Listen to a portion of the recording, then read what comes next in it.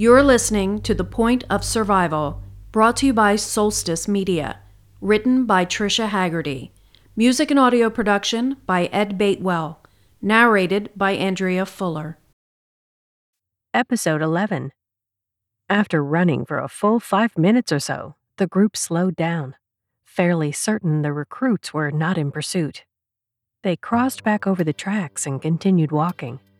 "That is why you don't get involved," Sid said through grit teeth. "What are we going to do without him?" Denver whimpered, trying to adjust her backpack unsuccessfully. Trent jogged up to Denver and took her bag, putting it over his own shoulder. "He would have wanted us to keep going," he said. "Keep fighting." "Where are all those recruits going or coming from on the train?" Kyle wondered aloud. "What are we walking into?"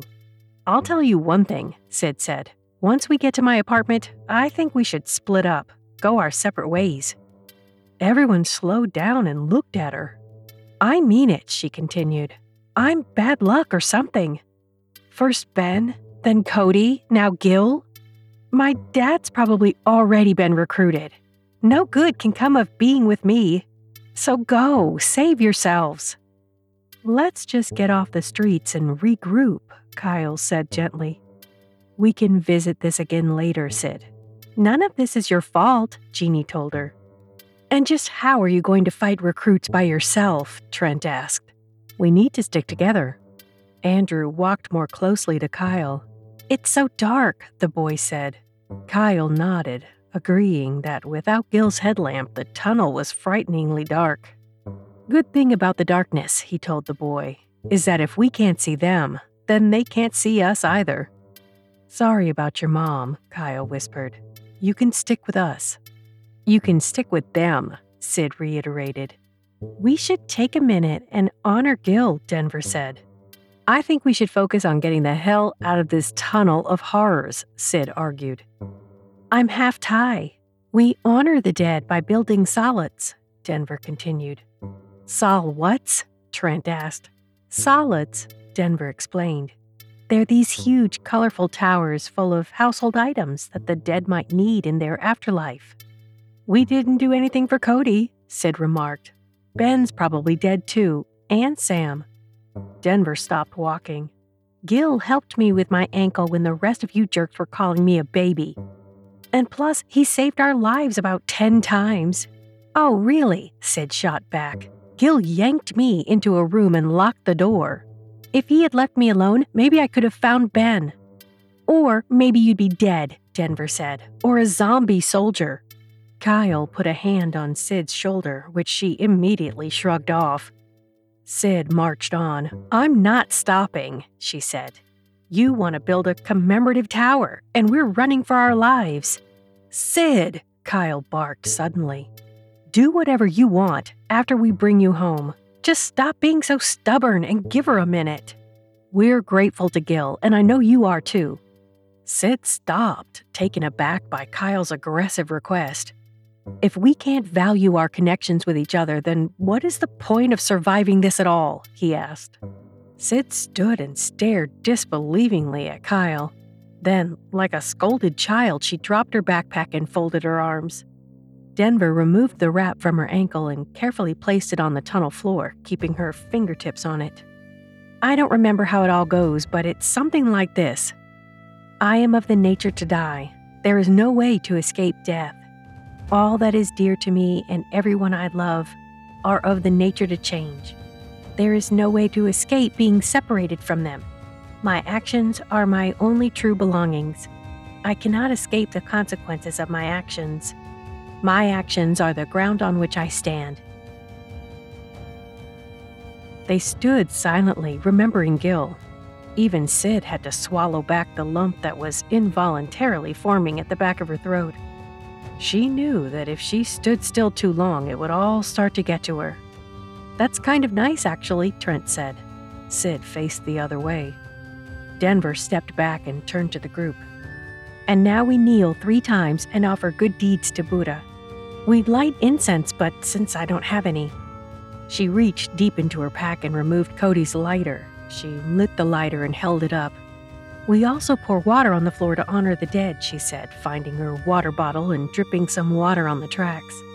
Andrew untied his mother's bandana from his burned hand.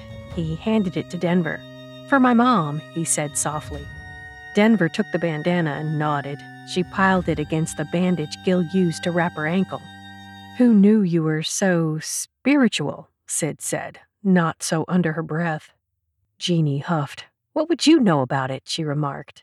Sid spun around to face Jeannie. Just what the hell is that supposed to mean? We've been through a lot together, Kyle warned Jeannie. If you're only gonna start trouble. I just don't know where she gets off ripping on someone for their devotion when she doesn't know the first thing about it, Jeannie replied. Sid's mouth dropped so hard it almost made a sound. What? I don't know about devotion? She marched up to Jeannie until their faces were inches apart. Who do you think you are? Jeannie held her ground. You had the perfect guy and you lied to him. Meanwhile, you're slobbering all over this guy, Jeannie said, gesturing to Kyle. Are we supposed to believe you're on some honorable quest to save the boyfriend? You don't know nothing about nothing, Sid hissed. So keep your mouth shut and your feet moving. Does Kyle know about the drugs? Jeannie continued. Sid pushed past her and stormed off. Kyle looked up from his shoes. I wasn't finished the ceremony, Denver interrupted. Sid stopped in her tracks. You want to talk about drugs? Yes, I take pills, she yelled. I buy them from a girl in school for my panic attacks. Happy? Jeannie rolled her eyes. Oh, right. You don't have to explain, Kyle told her. Suddenly, the tears were coming down Sid's face, as if all the pent-up tension had finally found its release valve. If my dad ever knew I was having anxiety, he'd know I was weak, Sid said, wiping the tears from her cheeks like they were acid. My dad is tough. He's strong. He doesn't believe in anxiety or therapy. And if something has happened to him and he's up there looking down on me, I want him to know that it's finished. She was sobbing an ugly guttural cry. I'll never take another pill again. Kyle brushed angrily past the new instigator in the group toward Sid. Nice work, he said to Jeannie. He took Sid's backpack and guided her away from the group down the dark tunnel. Time to move, he announced. As they made their way to Marsden Station, 2 more trains full of recruits passed through the tunnel on the opposite side. The group crouched low against the wall, watching the trains rattle on to their destination. There are so many more, Trent remarked, after they were on their way again. What the hell's going on out there? We're almost at the station, so I think we need a plan, Kyle said. Sid stared forward as if she was herself a recruit. She hadn't spoken since her conflict with Jeannie, and Kyle wondered if she might even be in shock after Gil's accident. Sid, Kyle said gently, if your dad's place isn't an option. She whipped her head around to Kyle. I'm just saying, we don't know. I think we can agree we just don't know what's out there, he continued. Sid looked back down the dark tunnel. Is there anywhere nearby we might be able to go? Sid remained silent. They all exchanged worrisome glances. We'll need food and rest, Trent said. A good hiding place to regroup. If my apartment's not an option, there's an abandoned warehouse 3 blocks west at Cambria and Dobb Streets. You guys can go there, Sid said finally. I'll be staying. It's the only way Ben can find me if... There's a light, Denver said, stopping. No, there's a warehouse, Sid repeated. No, Denver said. Coming towards us, there's a light. They all stopped in their tracks. A train? Trent asked. On this side? It's flickering, Sid said. Shh. They listened. In the direction of the flickering light were voices, hooting and hollering voices. Crap, Trent said. Should we backtrack? It's not recruits, Jeannie said. Maybe we should cross over and hide. Kyle looked at Sid beside him. He was exhausted and scared of what might lie ahead. Every battle seemed to cost them a life, and he just wasn't willing to face what was ahead without living his truth. He dropped his pack and spun Sid around to face him. With determination, he grabbed Sid's face and kissed her eagerly. Sid's mind screamed out in resistance, but her mouth kissed him back. The sound of approaching voices broke her out of Kyle's spell. She pushed him away. We should, Sid started. Right, Kyle replied. Let's move.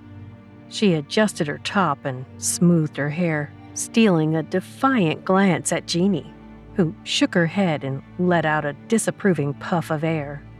Sid brushed past Kyle and took the lead. Kyle strapped on his pack and pulled out a club. The others followed suit. The murmur of voices and flickering of lights edged closer and closer. Sid and the others stopped. Soon they could see the mob's homemade torches made of branches and rags, smell the burning kerosene. The mob spotted the smaller group and the murmuring stopped. "We've come from the university," Sid called out. From the back of the mob of men, someone started pushing forward. Out of the way, he told them. As dark as it was in that tunnel, the lights from the torches were enough to help Sid identify the man coming forward. She squinted, her jaw dropping as she slowly began to believe her eyes. It was her father. He passed his torch to another man and rushed to Sid. He lifted her up and spun her around as she squealed with delight. Kyle and the others watched them bemusedly. "I can't believe it's you," Sid cried, crushing her father in an embrace that was uncharacteristic of her. "What's with all the tears?" her father asked. "Of course I'm alive. You don't think your old man is going to let some bum attack his own citizens and get away with it?" "Then you know?" Sid asked incredulously. "Everyone else thinks it was terrorists." "You know I have sources," her father said with a wink. "It's not going to be easy, but we're spreading the word, and we're going to take him down." After a moment or so, the mob and the group gathered around them. "We were coming for you, little lady," an older man said to Sid. "Looks like you didn't need our help too much." "She's her father's daughter," Sid's dad announced proudly. Sid took her father's hand and introduced her group one by one. "This is my father, Jack," she said to each of them. Her father shook their hands, thanked them all for taking care of his only daughter. "She's been the one taking care of us," Kyle corrected him. Jack beamed. "Where's Ben?" he asked Sid. She looked away from Kyle, shook her head. "I don't know," she answered. "So much has happened. I've so much to tell you." "What's the plan, Lieutenant?" another man asked.